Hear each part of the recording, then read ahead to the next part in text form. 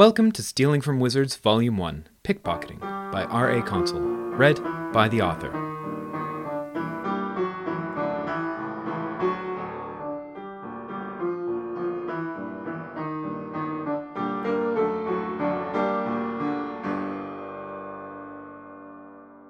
Chapter 13, Dragon Fae. Kuro's pleasant feelings were not allowed to go unchallenged for long.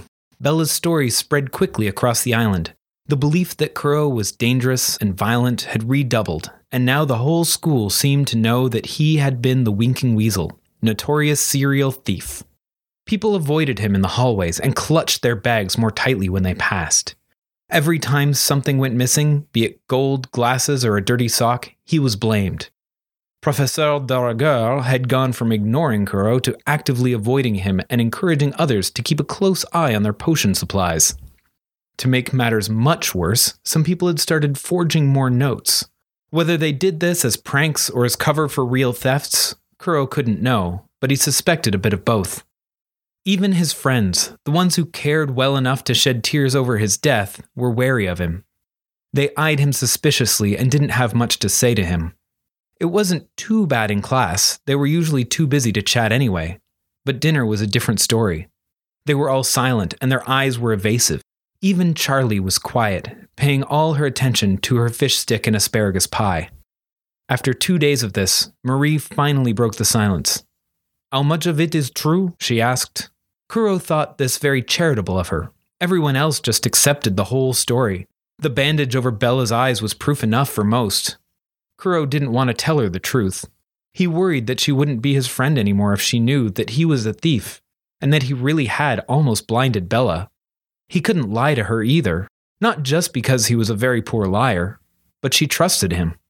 If she was going to stop being his friend, he thought it should be because of the truth.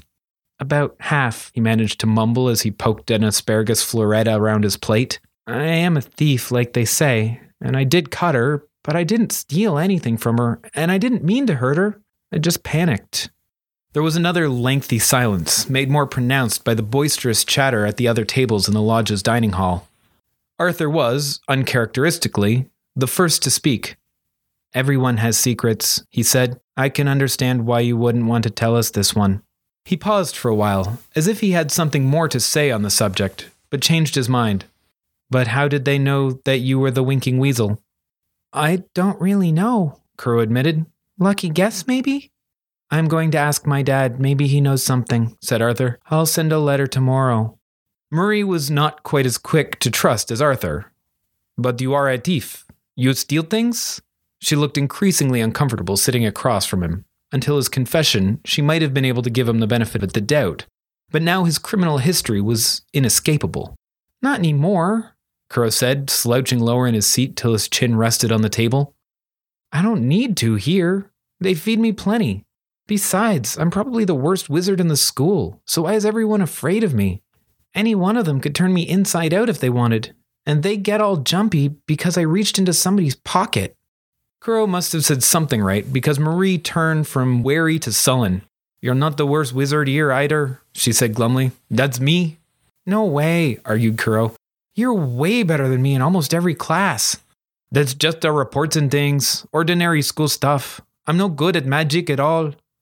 "At least you don't blow something up every time you try." They both laughed at their shared struggles, and the atmosphere at the table eased. With the release of tension, Charlie finally spoke, and it was like a dam broke. "You could have told me," she said, grabbing Kuro and shaking him vigorously. "Keeping a secret like that, I thought we were friends. Are you really the Winking Weasel? I heard that the weasel was supposed to be a really clever witch. How did you steal all those jewels and things?" "It's not like that," Kuro retorted. "I borrowed sandwiches and loose change. I never took anything valuable." "But how did you do it?" she demanded excitedly. "Are you just pretending to be bad at magic? Are you really a secretly trained ninja wizard from the Orient?" "What?" Kuro replied, exasperated. "No, is that even a thing? I didn't use magic. I just picked things up when people weren't looking." "What? Like an ordinary thief?" Charlie looked crestfallen. "Well, you must have had some adventures, right? Exciting times, daring heists, far-flung romances." Charlie had clearly read too many storybooks. With the returned support of his friends, Kuro felt somewhat shielded from the dirty looks and accusations of the other students. Things kept getting worse, though.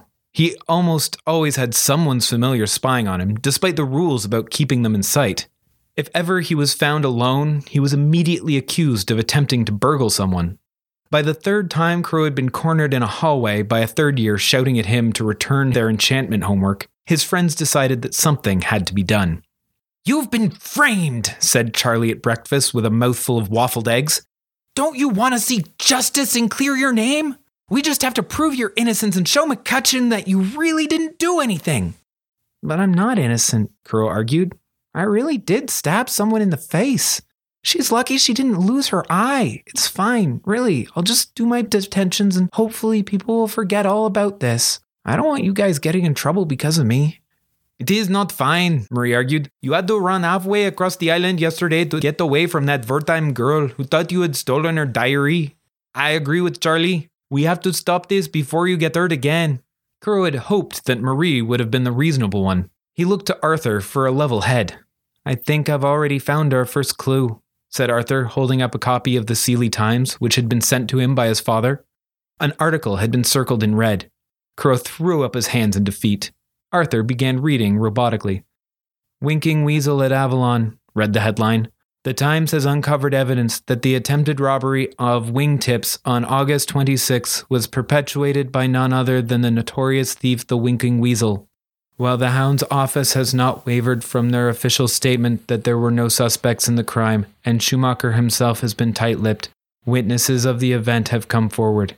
They confided that there had been a duel in the streets and a youth who had fled the scene of the crime. All reports of the Weasel activity have ceased since the incident. Who was the assailant? Is the Weasel a student at Avalon? What aren't the Hounds telling us? Are your children safe?" There was also a photo of some of Kuro's notes. Charlie slammed her fist on the table victoriously. "That explains how they knew it was you!" "And how they made a copy of your IOUs?" Marie said enthusiastically. "What's our next step?" asked Arthur in his unwavering monotone. They all turned to Kuro, as if this were somehow his idea. He stared back silently for a while before conceding, "I guess we have to prove that the notes are fake somehow?" The plan they worked out was pretty simple. The other three would try to collect the IOU notes under the pretense of building a case to get Kuro expelled. While they did that, Kuro would try to find a way to prove that they were forgeries. His friends couldn't be seen being too friendly with Kuro, so they only talked to each other when they could find private places to meet in secret. That meant more isolation for him. It also meant that he spent a lot of time exploring the island on his own while trying to find places to hide from his accusers. The more he looked, the more he found. The school itself was expansive. The insides were folded back on themselves even more than Kuro's old apartment building in Detritus Lane.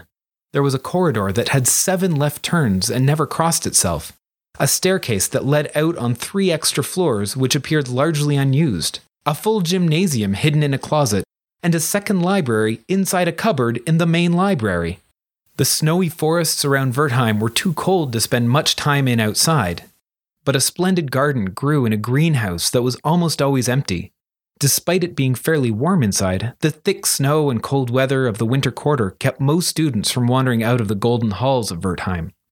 It was a shame, too, as someone was clearly tending to the sprawling garden of snow blossom bushes, holly leaves, and glittering icicle vines. The few students that did come to the garden tended to be in pairs and were far too involved with each other to notice a small boy doing his homework in a back corner. In the summer quarter, he found a secluded grove of elephant ferns with leaves so big he could lie on them. Other students avoided the grove as it grew out of a rather smelly bog. Nobody else seemed to consider using the leaves as support. Kuro would lie in the hot summer sun, safe from almost anyone. The spring quarter was the busiest, having the junior high, the amphitheater, the Chateau du Printemps, and the best weather, so Kuro didn't hide there often.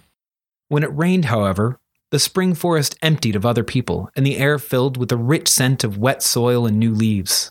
One tree had a particular hollow that he could sit in and watch the raindrops on the river. Kuro's best hiding spot was one he could use only rarely. Danny's house in the Blandlands took almost an hour to get to from school, and he had to leave before her dinner was delivered.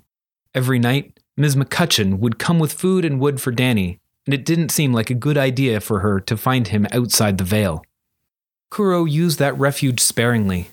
Only when he was completely cut off from his friends and unable to hide elsewhere would he risk slipping through the Vale by the ferry dock and taking the long walk in the cold to Danny's place. She was always pleased to see him. She made him foul-smelling tea, told him about the birds on the island as she worked or read, and tried to send him home with books. Kuro played with Gray while he listened to stories about ptarmigans, snow geese, and pintails, and politely refused to take the books that he knew he wouldn't be able to read. Playing with Gray was strange. On the streets they had been partners. They had kept each other warm, safe, and fed. Seeing his scrawny ally become plump and playful warmed his heart.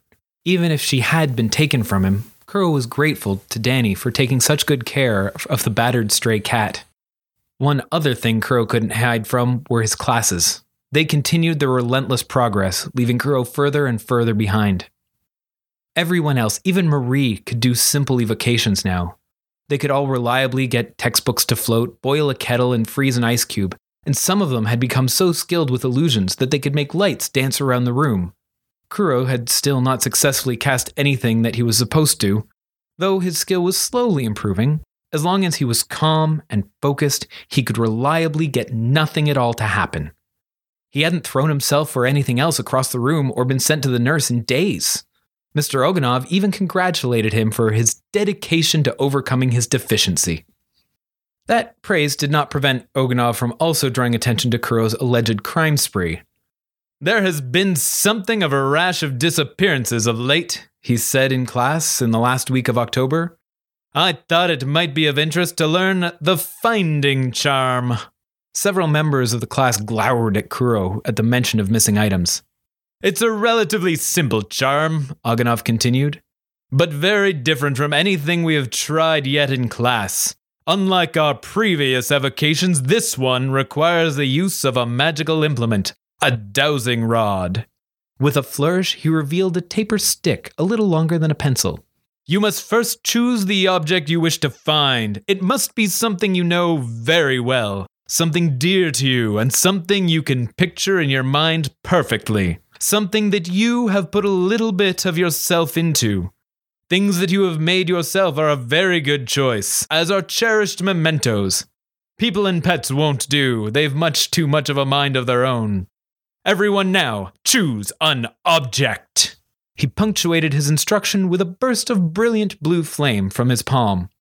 Kuro knew exactly what to look for. He only had one precious possession, and it had been missing since the fight with Bella and Seth: his shoes. He was a little concerned that the rod wouldn't be able to distinguish his shoes from any other pair. He was considerably more worried that he would detonate some portion of the classroom.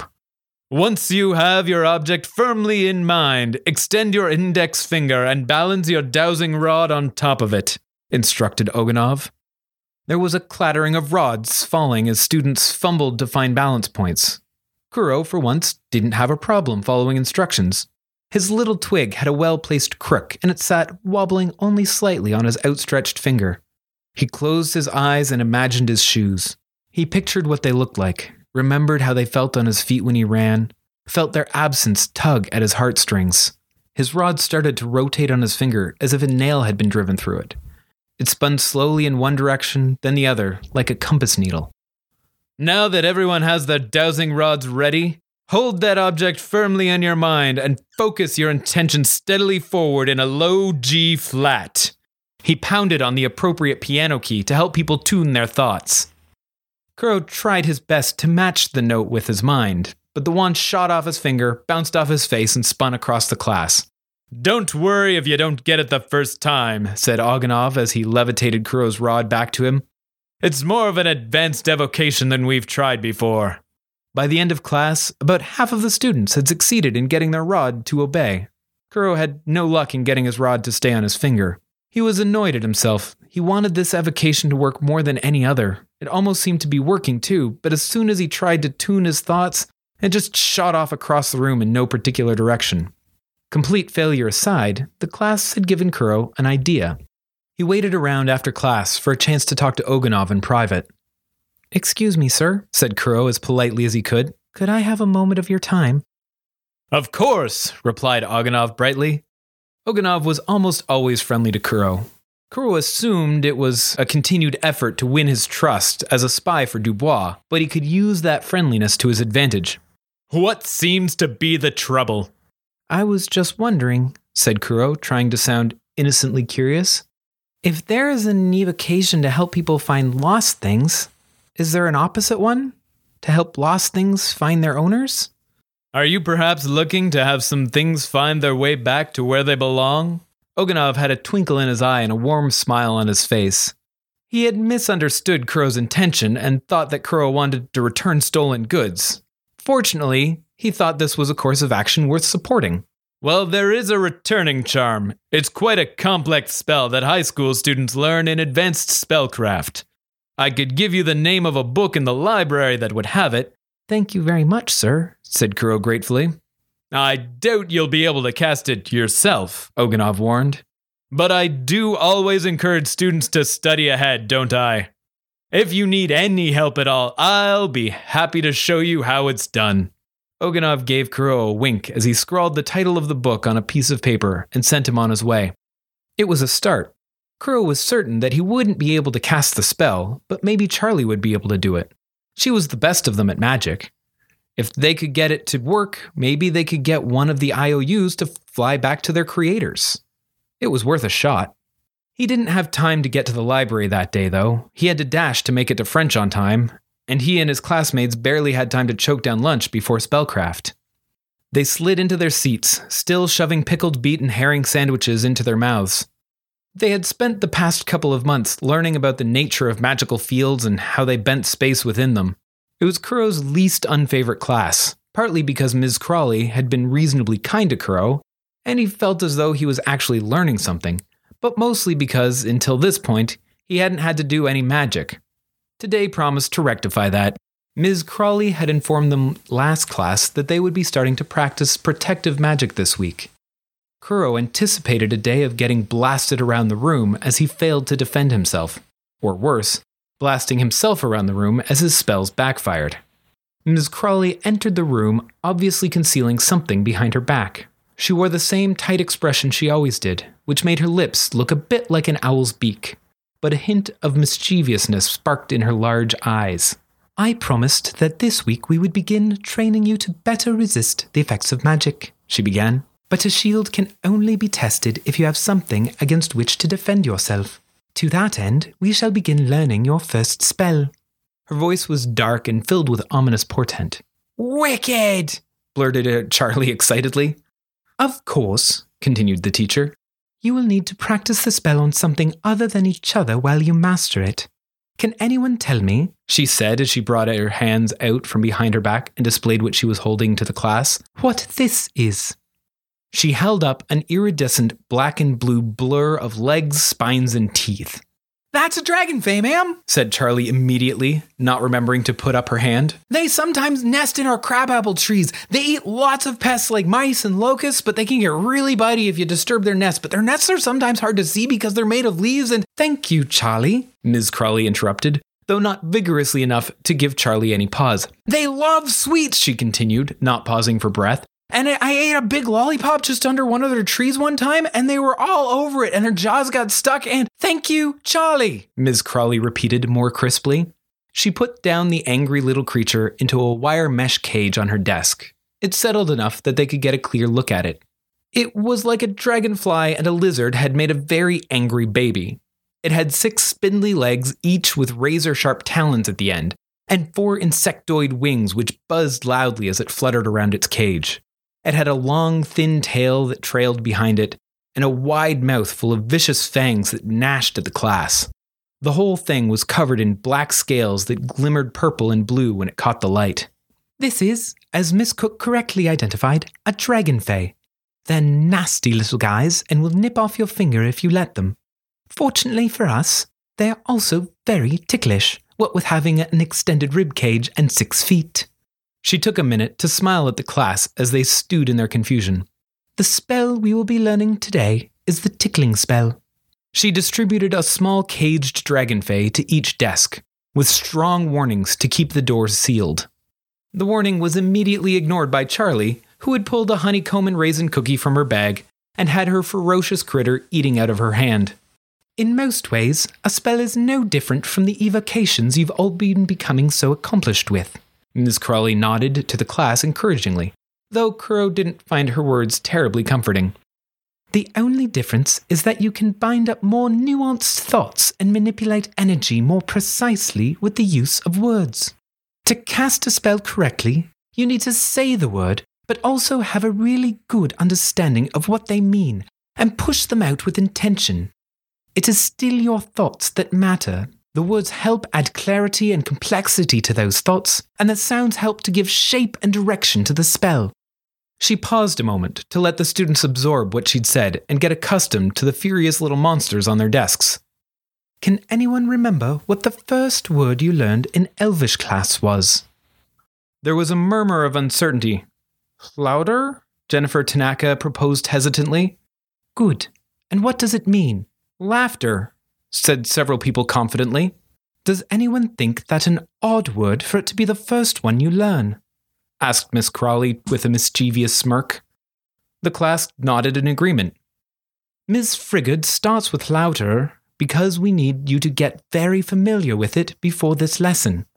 The tickling spell is one of the simplest spells there is. Just one word and no complicated movements. You just have to point. Ms. Crawley turned to face the caged dragonfey on her desk and extended her right index finger towards it. Know the words and fill them with their meaning. She closed her eyes for a moment as if to meditate on the idea, then speak them perfectly with the full weight of intention. Louder. She spoke the word in a light and bubbly tone, almost a laugh in itself. A flurry of ghostly orange petals extended from her finger and swirled around the dragonfey.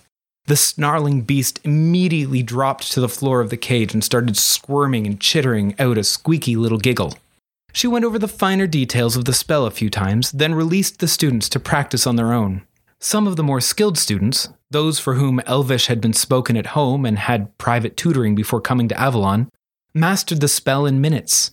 With a bright and light louder, a small blast of orange petals shot from the tips of their fingers and tickled the dragonfey for a moment, making the tiny monsters giggle and squirm. Kuro took some time to build up the courage to try the spell.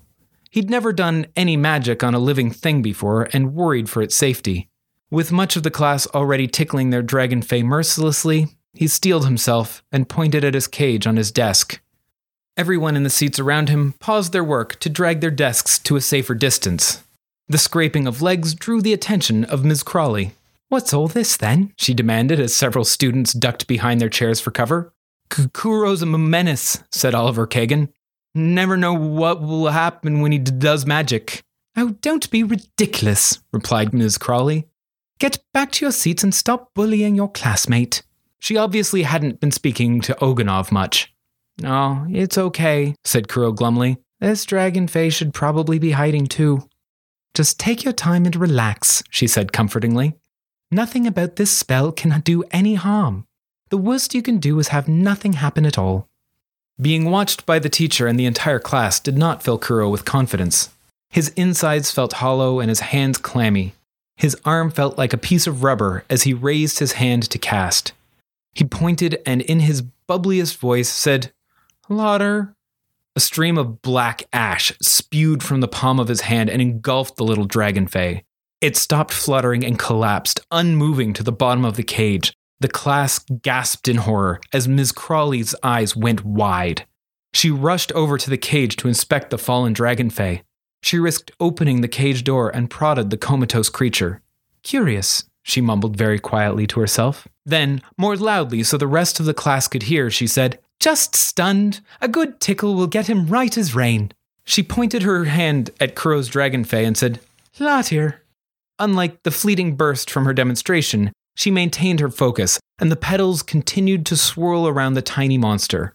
It started to stir, then to snarl angrily at the magical assault, but finally yielded to the tickling and started to giggle and squirm.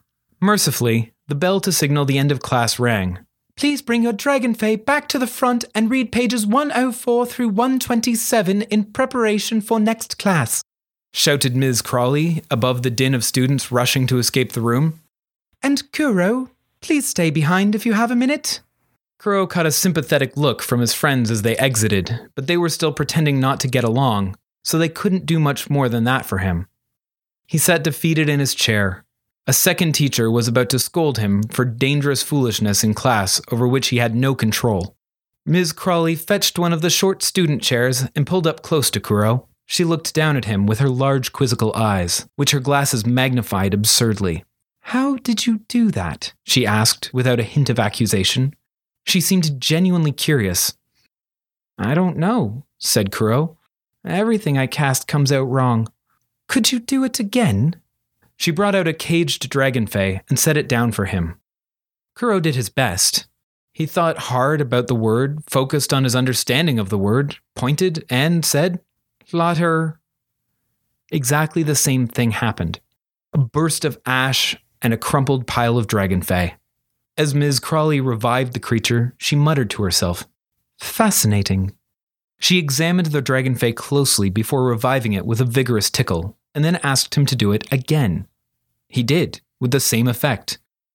Once she had the thing back up and about, she turned to Kuro wearing a tight little smile. "How very curious." "What's so curious?" Kuro grumbled. "I'm just bad at spells." "No," contested the teacher with absolute certainty. "You are not." Kuro stared at the dragonfey, still unmoving in a pile of its own limbs. It did not look like he had successfully tickled it. "Huh?" he asked, scratching his head. "Your problem is not that you are bad at casting spells," Ms. Crawley stated firmly. "You have cast the same spell 3 times in a row without fail. That's quite good for someone new to spellcraft. The issue is not with your ability. I believe it has much more to do with your relationship with the language. Do you know what spell you just cast?" The tickling spell, but very badly," Kuro replied. "You did not cast Later, not even a little. What you cast is a rather nasty debilitating spell, Dollar. It is, as you might guess, not one we teach in this class. Where did you learn it?" "I didn't," Kuro said defensively. "I've never heard of it before." "Truly?" She tapped her small beaky nose with her finger as she considered Kuro. "Can you tell me about your strongest memories of laughter?" Kuro felt his blood drain from his face and his chest constrict. The memory of Phineas's hollow laughter following the murder of Helena crashed over him in waves. Kuro couldn't speak. Just shaking his head in refusal was an effort. Ms. Crawley's brow furrowed in concern, but she did her best to move on. "Then this all makes sense." Ms. Crawley seemed quite satisfied with herself, but Kuro was still completely in the dark. "What makes sense?" he asked, somewhat afraid of what she'd been able to divine from his reaction. She began to explain, sounding much more like a teacher again. "The power of a spell is that the words carry meaning when spoken. And the specific words that you use matter because their cadence and melody helped sculpt the magical effect. That's why we must say later, not laugh, for the spell to work. And we must say it in a specific way. Does that make sense?" Kuro nodded. That part he understood. They'd covered it in class pretty extensively, but he couldn't make sense of why she was repeating it to him. Satisfied with his response, she continued to lecture. "The actual words do not really matter, though." Kuro goggled. "But you just said..." She gave him a quieting glance and spoke on. "Words themselves don't have any power. If you write in a book, it's just a word. The real power comes from the meaning you give it when you use it. It is your thoughts that drive the magic, not the words. So, if, for example, you associate a powerful feeling of grief with the idea of laughter, and speak the word later with the cadence of dollar, you might end up inflicting concentrated sadness on a dragonfey instead of tickling it." "Is that what I was doing?" Kuro demanded, horrified at what he'd done to the little monster. "Yes," Ms. Crawley said, as though apologizing. "The dragonfey was not injured or unconscious, it was just too sad to move." Ms. Crawley looked sympathetic. "I'm sorry I made you cast it so many times. I didn't recognize it at first. I've never actually seen it done. Most people can't cast Dollar. I couldn't even if I tried. You have to truly understand the feeling." She stood and shook off the sense of gloom that had settled in the room. "Perhaps we should have you try a different spell," she said brightly, as if the rest of the conversation had never happened. Greor, maybe. It makes things hungry. How does that sound? Kuro nodded his agreement. Hunger was certainly something he had much more experience with than laughter. Ms. Crawley spent the next hour going over the details of the spell with Kuro. It was more complicated than Latir. It still had only one word, but Kuro had trouble getting his mouth to wrap around the consonants correctly while rising and falling in pitch. There were also more motions. It wasn't just pointing a finger. A couple of sweeping gestures had to be done just at the right speed, and Kuro's musical skill really hadn't improved much. After working on each piece separately for a while, they tried to put it all together. Ms. Crawley demonstrated first. As she moved and sang out a word, a blue mist trailed from her hands, which she gathered and pushed towards a dragonfey. As the mist settled on the creature, its behavior shifted from furious to ravenous. It scurried around its cage, trying to find something to lock its jaws on. Ms. Crawley pulled out a bit of maple toffee from her desk and slipped it into the cage. "It would be cruel to leave it in that state," she said as they watched it gnaw gleefully on the sticky ball. "Ready to try?" Kuro tried to swallow his nerves as he mumbled, "Okay." Thankfully, Ms. Crawley did not direct him to try his first shot at the dragonfey. She had him aim at a pencil instead. Kuro did what he'd been taught as well as he could. He focused on the idea of hunger, swung his arms up and down and back to guide and collect the energy of the spell as he sang out the word, "Greor," and then pushed it forward. The effect was familiar and explosive. A burst of wind shot him backwards across the room and sent the pencil and the desk it had been on flying in the other direction. Kuro wasn't hurt, having become fairly well practiced at catching himself after these incidents. Ms. Crawley, though, was shocked and worried. "Oh my goodness, are you okay?" she asked, running to help Kuro up. "It's fine," he replied, straightening his clothes. "I'm used to it." "This happens often?" she asked, her concern shifting quickly to curiosity. "All the time. I have a special desk in evocation so I don't hit anyone." "Curious," she said before shaking some stray thoughts away and returning to the task at hand. "Try it again, but don't try to force the spell into shape. Allow the words to form it for you. Remember, wizards are lazy. They wouldn't do it if it was hard work." She was right about that. Wizards never did anything that magic couldn't do for them. Maybe he was putting too much effort into it. He relaxed, let himself be unmotivated, and did his best to ignore his ever-present worry. He cast, and nothing happened. "Well, that's an improvement of sorts," said Miss Crawley approvingly. "Now let's work on crisping up your intonation." Another half hour passed with nothing happening. He was starting to get frustrated and hungry. Dinner had probably started. He worried that he had gotten soft since being here if being a few minutes late for a meal had started to bother him. He ignored the grumblings in his stomach and pressed on. Ms. Crawley was impossibly patient. She'd watched him fail to cast the spell 100 times and never wavered in her encouragement. She was alert and attentive to his every motion. She made tiny corrections to his form and celebrated when he made progress. Kuro had never had anyone pay so much attention to him or care about his success. He started to wonder if this is what it was like to have a parent. An hour in, and he was just about ready to give up when something happened. He felt it. The words meant something. They connected to the growing hunger inside him and became entangled in the motion of his hands. They knotted together, and a wisp of blue mist drifted from his hands and evaporated. Ms. Crawley applauded loudly. "That's it! That's it! Did you feel it?" "Yeah," said Kuro. "I think I did." "Do you want to try it on a dragonfey?" Ms. Crawley asked. "Yeah," repeated Kuro. "I think I do." He faced his tiny adversary in its cage. It scrambled to attack him through the mesh and made an angry squeaking noise.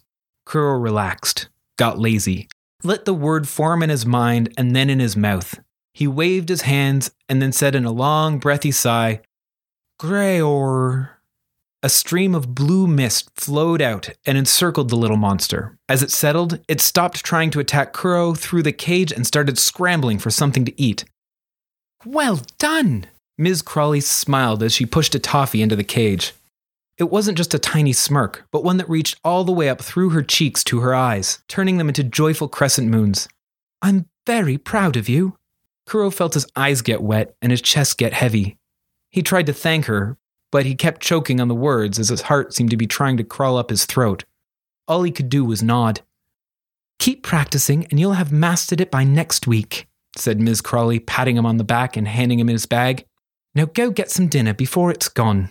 Crow was just about to leave the class when Ms. Crawley called back. "One more thing before you go, and I don't think I need to say this to you. But if I find that anyone has been rendered catatonic with grief, you'll be in front of the principal so fast your head will spin." Thank you for listening to Stealing from Wizards. If you liked our show, please consider rating or reviewing on iTunes. If you want to support this podcast or just can't wait for the next chapter, the full book is available on Amazon, Kobo, and Indigo. Our theme music was written by Camille Saint-Saëns, transcribed by Franz Liszt, performed by Rebecca Verdun, and used with permission. This episode was produced by Jim Tigwell.